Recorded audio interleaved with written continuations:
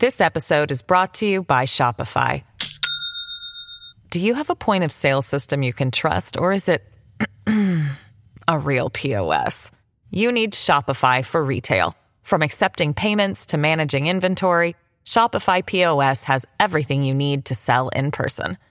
Go to shopify.com/system, all lowercase, to take your retail business to the next level today. That's shopify.com/system. Hello, everybody. This is Marshall Poe. I'm the editor of the New Books Network. NBN listeners like to read books and buy them. So we thought we'd tell you that right now, our friends at Princeton University Press are having a remarkable site-wide sale. You can get 50% off books, including ebooks and audiobooks, with the code 50, F-I-F-T-Y, at checkout until May 31. You can save some real money on Princeton University Press books. I encourage you to go there and check it out. Welcome to the New Books Network.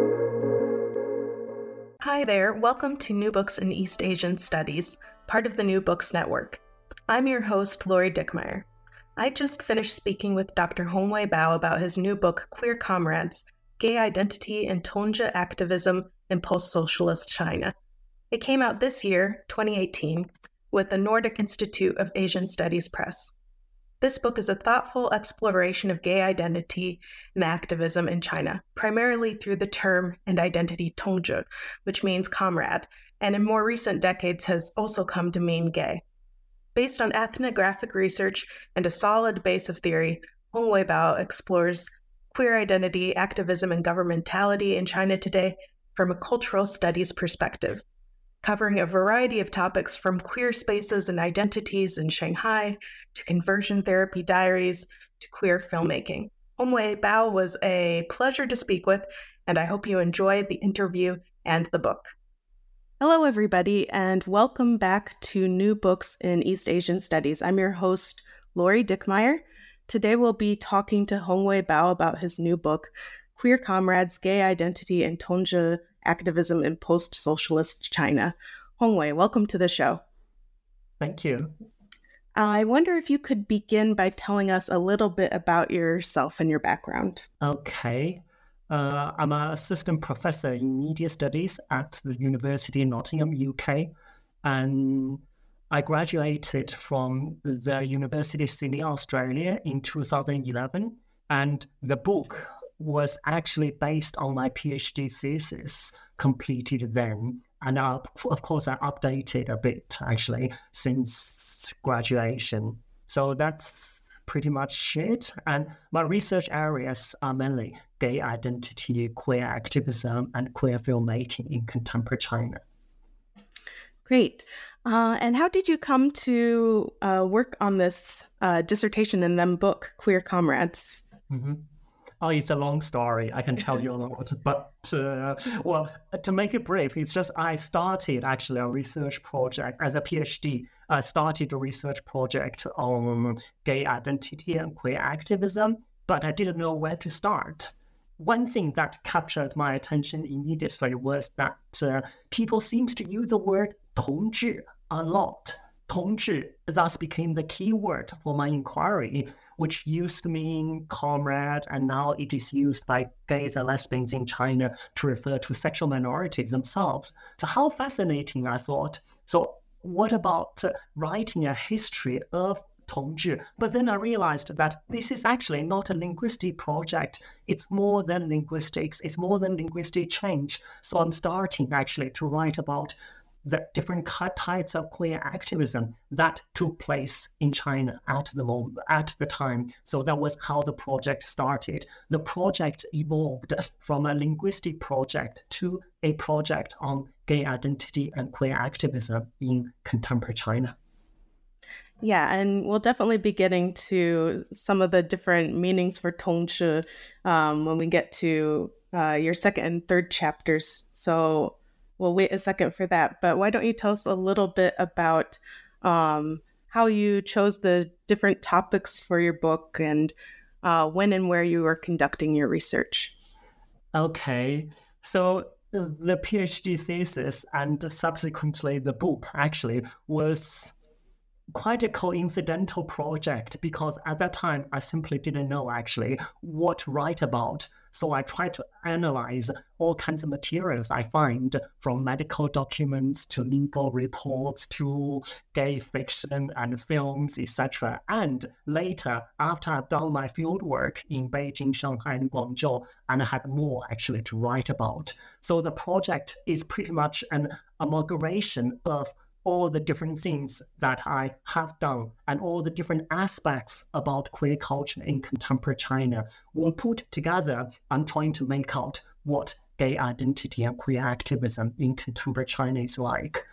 My fieldwork research sites actually are in 3 big cities, Guangzhou, Beijing, and Shanghai. Obviously, I'm writing about urban gay identities, and they are the most conspicuous at the time and even now. So I thought that this is actually where gay identity becomes the most obvious and most prominent. So what if that we start from there and see how the gay identity in other parts of China take shape? Great. And you explained that a bit in your introduction. So I wonder now if we could turn to your next chapter, which is called Imagined Cosmopolitanism, Queer Spaces in Shanghai. So obviously this chapter focuses on Shanghai and several different queer spaces there, and also different Chinese terms used for homosexual or gay. So I wonder if you could walk us through those 3 different spaces and different terms that are used in Shanghai. Oh, that's really complicated.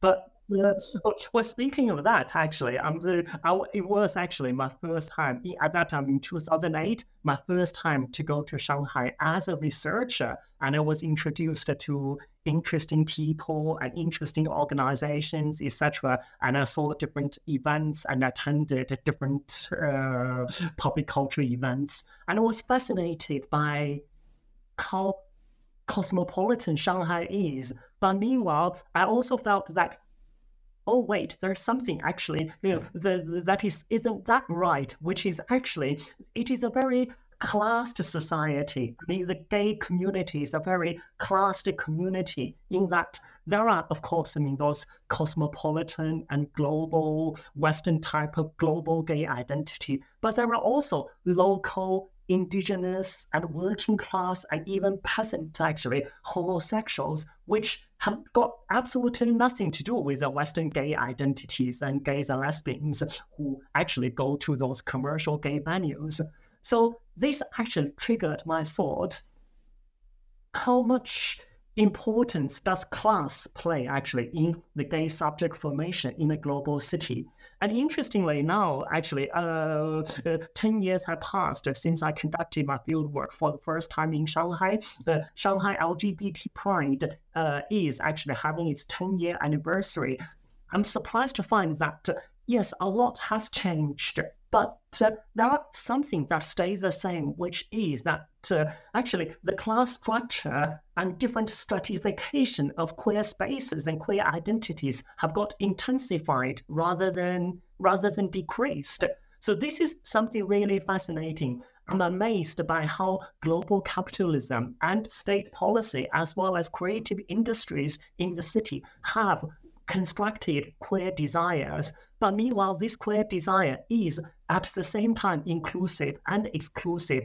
Everybody tries to say that, oh, we are cosmopolitan, we are urban, etc., and we love each other. However, this love and this cosmopolitanism has a condition, which is that it is based upon certain class dispositions and imaginaries. So that's how this chapter comes about. Yes, and in the end, you come up to these 3 terms and identities, right? Gay, which is more associated with a international or transnational kind of identity or politics, particularly Western. You talk about Tongzhi, and then you also talk about Tongxing. Could you talk about that 3rd one just a little bit? Okay, sure. So the reason actually for me to identify those different types of gay identity is, again, starting from linguistic reasons. when I met people actually, and they identify themselves with different terms, some would say I'm gay, not even translating the term gay into Chinese. Well, some people consider themselves as Tongzhi, and they reckon that they had nothing to do with the gay or queer, etc. So first, that comes as a linguistic inquiry. But then I realized that, in fact, they're not just different types of terms, they're different types of people. If we consider them to be different identities that people identify with, that different discourses construct. So that becomes actually different types of sexual identities constructed by a variety of discourses. And through my research, I also found out that, in fact, actually, they went to different spaces. So in other words, actually, different spaces and identities are imbricated with each other. So I'm trying to delineate this connection between space and identity without actually falling into geographical determinism or structural determinism. I see how people negotiate with their identities and with specialities in a global city. Yeah, that's a good point. And without becoming deterministic in terms of geography, you do locate differences between these spaces and identities, and also some major differences, at least in perceptions and presentation, between the major cities you study, right? So Shanghai, Guangzhou, and Beijing. Can you talk a little bit about those differences across those three cities? Sure. I'm actually more interested in how people describe those differences. Whenever I met people from each city, I would ask, what's the difference, or is there any difference at all, actually, between those different cities, etc.? And they give different answers. And one of the common version or descriptions are gays and lesbians in Beijing are very political, and they actually do the kind of real political activism. They ask for rights, they confront the government, etc. So as demonstrated with a lot of political activism, even the queer film festival in Beijing becomes more political than film festivals in other cities. Well, Shanghai as a global city actually seems to be very relaxed. Gays and lesbians there, actually, they enjoy the good lifestyle, and then they eat good food, and community organizing is pretty much like organizing great events where everybody had fun. And then in Guangzhou, people seems to be concerned more about local issues and family issues. They seems to be really obsessed with what is good family, and how do we come out to our parents, and how do we actually form good families, actually, and find our partners, etc. So there are certainly actually conceptions about regional and local differences.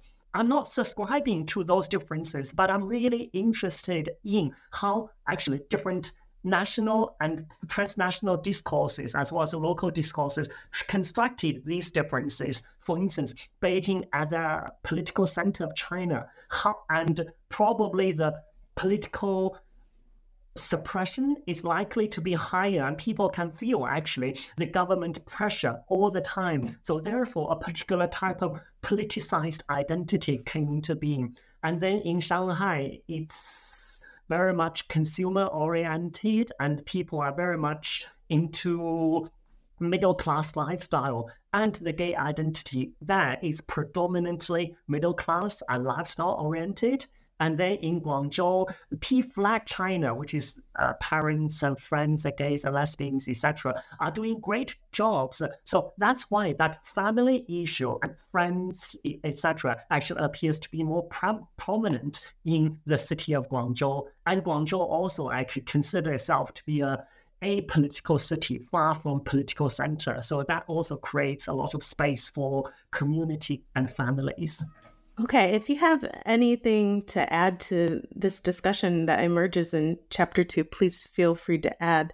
Otherwise, I think let's turn to Chapter 3, where you really get into a discussion of the term Tongzhi, and also its history and genealogy, and how it's tied up in different kinds of debates and discussions. So first, could you maybe tell us about this genealogy a little bit.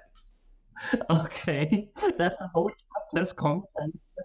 I think let's skip actually the most part of the 20th century, especially actually in revolutionary period. People know that Tongzhi refers to comrade, which is kind of socialist revolutionary camaraderie, etc., etc. So I'll skip this part. And I'll choose an interesting, actually, when I see a transition period or milestone of Tongzhi's queering, so which is in 1989, Edward Lin Yihua was the director for the Hong Kong Gay and Lesbian Film Festival, or the inaugural edition of the festival. At that time, he and the other members of the organizing team were thinking about how to name the festival. They want to have a queer film festival, but they don't want to use terms in English such as gay, lesbian, queer. They don't even want to use actually Chinese terms such as 同性恋, because 同性恋, homosexual, is a very stigmatized term. It was used actually during gay people's history of pathologization and criminalization. It doesn't have good connotation. So what is a word that people can use that is Chinese and that doesn't have many negative associations? So 同志 comes to the discussion. And everybody actually likes the term 同志, comrade, because comrade in Chinese originally means sharing the same goals. And gays and lesbians are exactly people who share similar hobbies, interests, and goals. So this is actually quite interesting use, and everybody likes the idea. And this idea also articulates a kind of Chineseness of gay identity. So we Chinese gay people are different from the Western guys, etc. So that's how it started. So the first edition of the Hong Kong Gay and Lesbian Film Festival started as a 同志 Film Festival or 同志 Film Unit. And the term quickly actually spread to all the other Sinophone spheres, such as Taiwan, diasporic Chinese regions, etc. And eventually, it was actually introduced back to mainland China, where the term actually, or in its revolutionary use, came from. And there was a little bit of political subversion in it, because actually this is, in a way, quite interesting. The old sexless type of comrade subjectivity is ridiculed and replaced by the very fashionable young type of gay identity. So that's how everything started. So I think this moment is probably interesting and worth mentioning in the whole history of its use. This episode is brought to you by Shopify. Do you have a point of sale system you can trust, or is it a real POS? You need Shopify for retail. From accepting payments to managing inventory, Shopify POS has everything you need to sell in person. Go to shopify.com/system, all lowercase, to take your retail business to the next level today. That's shopify.com/system. Thanks for that. Perhaps we can also delve into maybe one or two of the other topics that you bring up in this chapter, where Tongzhi comes into play. So perhaps with the pretty fighter debate, which includes this, reaction to the Tongzhi identity from other sexual minorities in China. Would you like to talk about that, or perhaps the introduction of queer studies, one of those? Oh, sure, definitely. That's also an interesting moment as I see it in contemporary China's gay history, because before 2011-ish, terms such as 同志, queer, 同性恋 are used interchangeably by many people, actually, without much differentiation. Nor was there much differentiation between the so-called gay identity politics and the anti-identitarian queer politics. But around the year 2011, actually, so a lesbian, or Lala in Chinese, actually articulated really strongly that we're not happy with their identity politics. And 同志 is used now actually as a form of patriarchal and discriminatory term, which potentially excludes other sexual minorities and gender minorities, such as lesbians, transgender, etc. So they try to actually use the term "ku'er" to identify themselves. This was the moment when ku'er identity, then queer identity, actually starts to depart from the gay identity and Tongzhi identity. When Tongzhi identity was constructed as a identity politics that has got to do with, for instance, the coming out politics, the Stonewall type of confrontational politics. And sure enough, there was historical reason, actually. At this time, because of HIV/AIDS and the influence of transnational LGBT movements, a lot of people in the community actually subscribed to the type of gay identity politics. And other people are not happy with gay identity politics. So this was the milestone, as I see, actually, or the critical moment when the two types of politics have been demarcated in China's queer movement. So that was an important moment. And this is all tied up too with NGOs in China and funding for various NGOs as well. Could you explain that situation briefly? Yes. Again, that's a complex story. It has to do with HIV/AIDS epidemic, actually. So in the late 1990s, actually, HIV/AIDS was discovered, so to say, discovered in China. And it was not until the early 2000s that Chinese government officially recognized the existence of HIV/AIDS in China and accepted global funds or HIV funds from different international organizations. And international organizations poured huge amount of money actually onto China. Of course, one of the conditions is that they are saying that, yes, we want you actually to stop and to prevent HIV/AIDS, but also we want you to help actually build up queer communities actually as a part of sexual rights or gay rights, etc. So all these funds, actually, most of these funds have some sort of ideological agenda as well. The Chinese government at that time wanted the money, but didn't want the imposition of the Western agenda. So what it did was that it basically set up certain NGOs of itself, or government-funded NGOs, or gongos, which listens to them. And then there are a lot of real grassroots NGOs, actually, which are excluded from the funding scheme.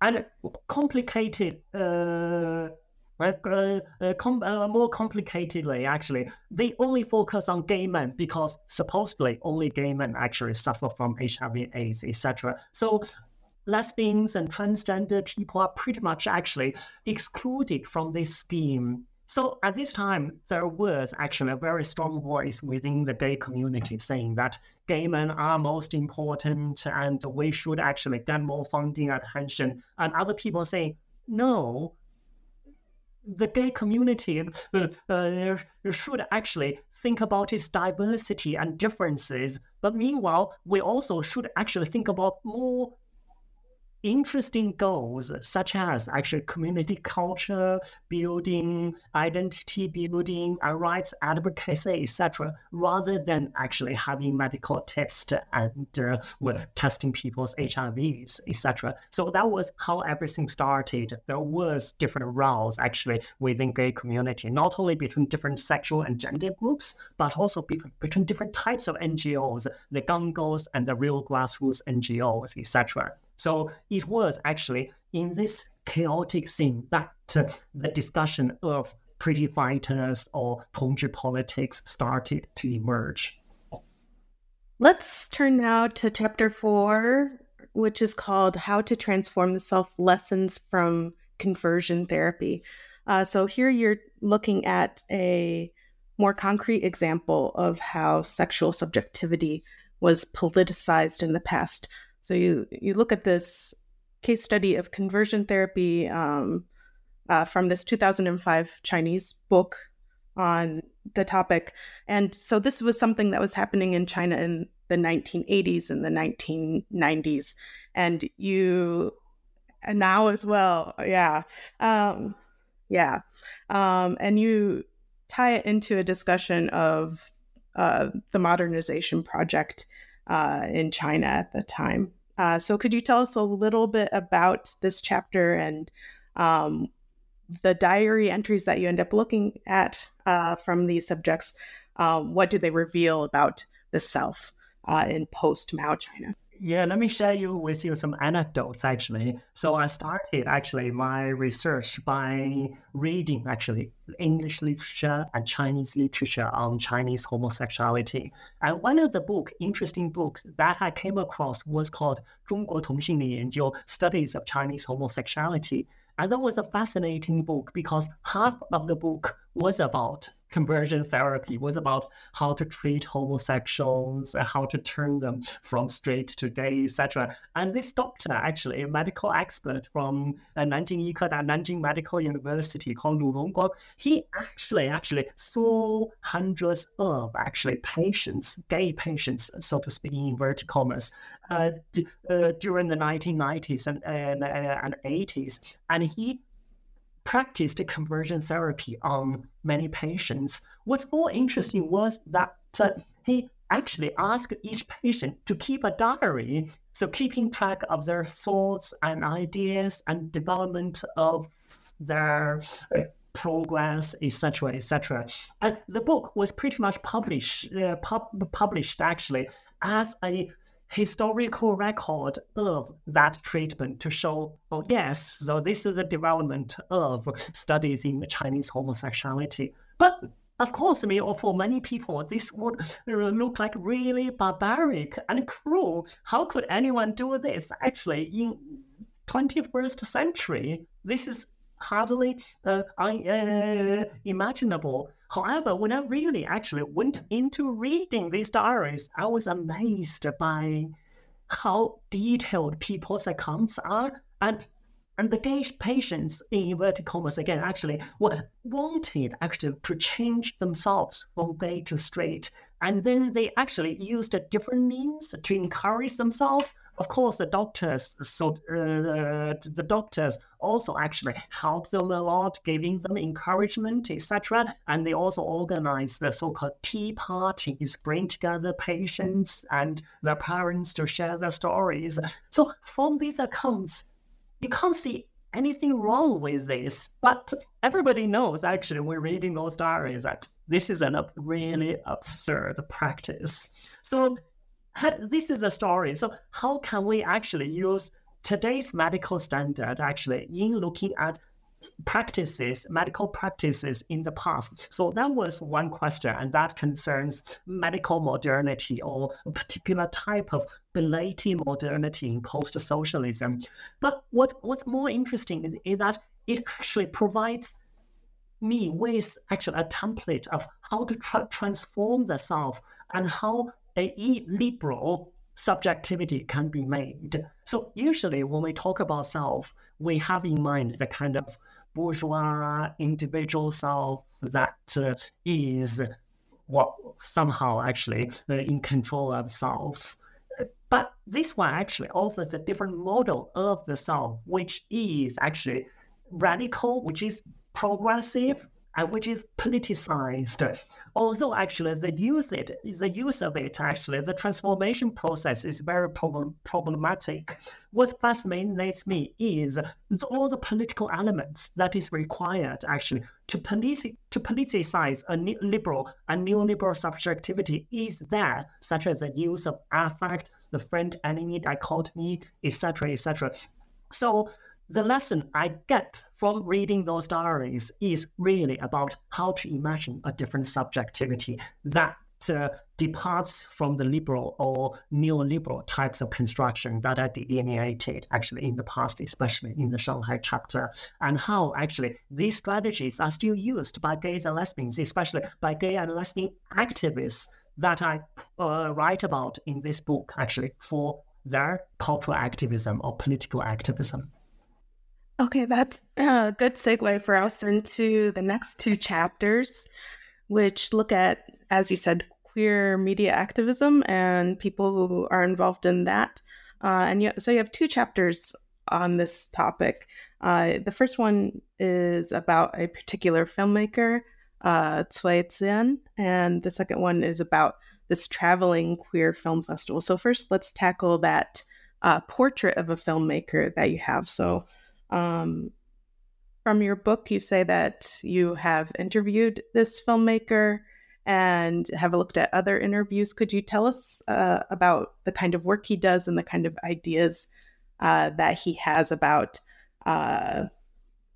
activism in China? Mm-hmm. Yes, I met Tongzhi and first actually in Australia when he went to Australia to give a talk. And then that was when actually I was put in touch with him. And then when I visited Beijing and attended the queer film festivals and screenings that he organized, etc. And he is a really influential person in China's queer history. And he's also a great friend and a person that I really admire. The title of this chapter is called Portrait of a Filmmaker. It's pretty much like a portrait of a young artist as a young man, etc. So I'm not actually planning to write a chapter on his films per se. I'm not going to do author studies actually to study actually styles of this author. Rather, I'm actually putting together the interviews with him, quotes from him, his films and books, etc. to piece together actually the intellectual trajectory of Tongzhi and to study the particular type of queer theory that he developed. Well, Tongzhi, when he actually started making queer films, etc., I mean, his English wasn't good, and he wasn't actually systematically informed about the Western queer theory, and therefore the type of queer theorization that he engages in is actually, in a way, really interesting. I wouldn't say that it's indigenous, but it draws upon many cultural resources from Western literary theory and continental philosophy, Chinese philosophy, and Marxism. So this is quite interesting.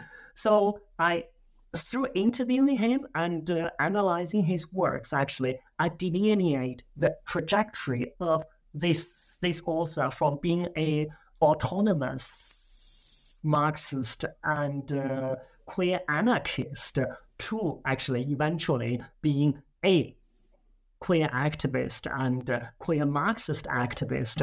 So what's interesting actually is in his words that he spent first 10 years writing novels, and most of his novels are really beautifully written. I love them. And the second 10 years is spent on making fiction films. His fiction films mostly are very avant-garde, and they use experimental filming techniques, and you would probably describe them as experimental films or avant-garde films, etc., that most people couldn't understand. But in the last 10 years, the recent 10 years, he has shifted to documentary filmmaking, and his documentary films actually address the social realities much more actually than his fiction or his fiction films.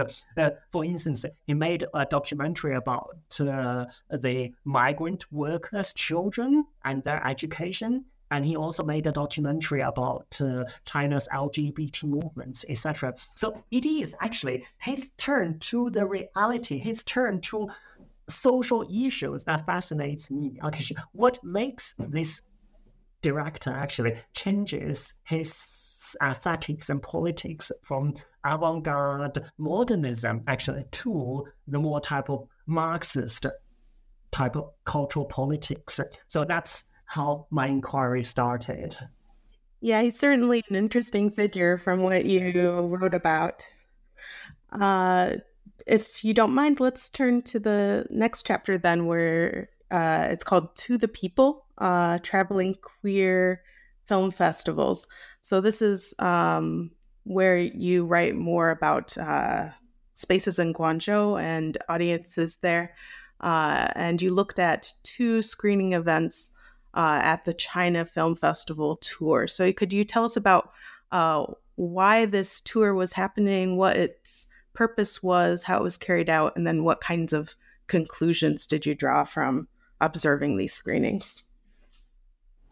Okay. So that also started actually during my field work in Beijing. I met some young filmmakers, including lesbian filmmaker Xu Tou and Ming Ying, and gay filmmaker Fan Po.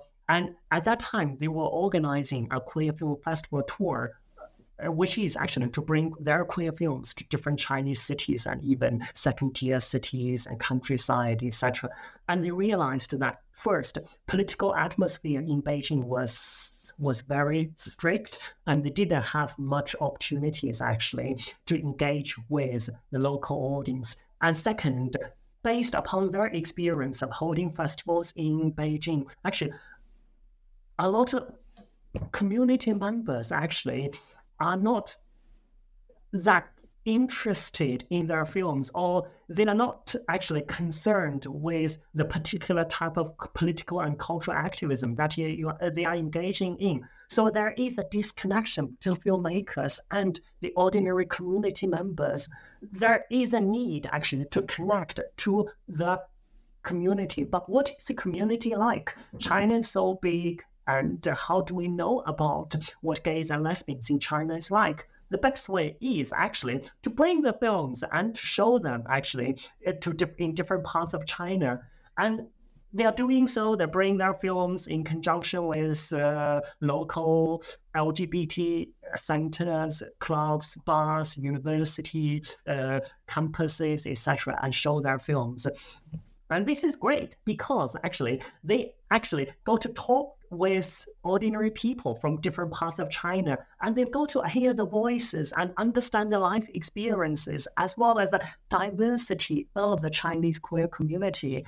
And the filmmakers have told me that after making the tour, actually a lot of their ideas have changed, and their understanding of China, the queer issues, the issues that Chinese gay community feel actually are also changed in a way that they also have to respond to these changes and revise their politics and aesthetics, etc. So this seems to me to be a really interesting example of cultural practice, actually. So in which intellectuals actually bring their work to the ordinary people, and then the exposure to reality and the contact with ordinary people also shape their life world.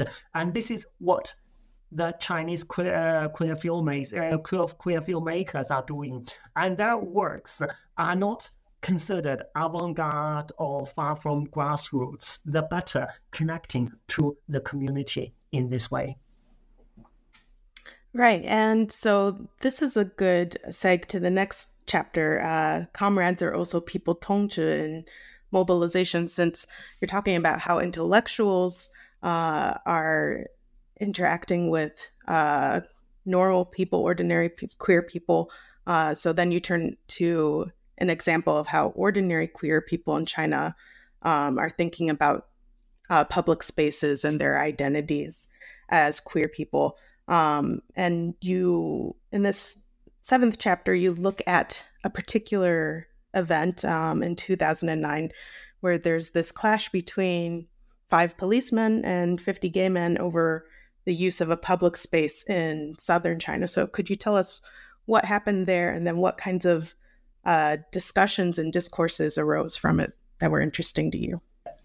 So what happened that night was probably very coincidental.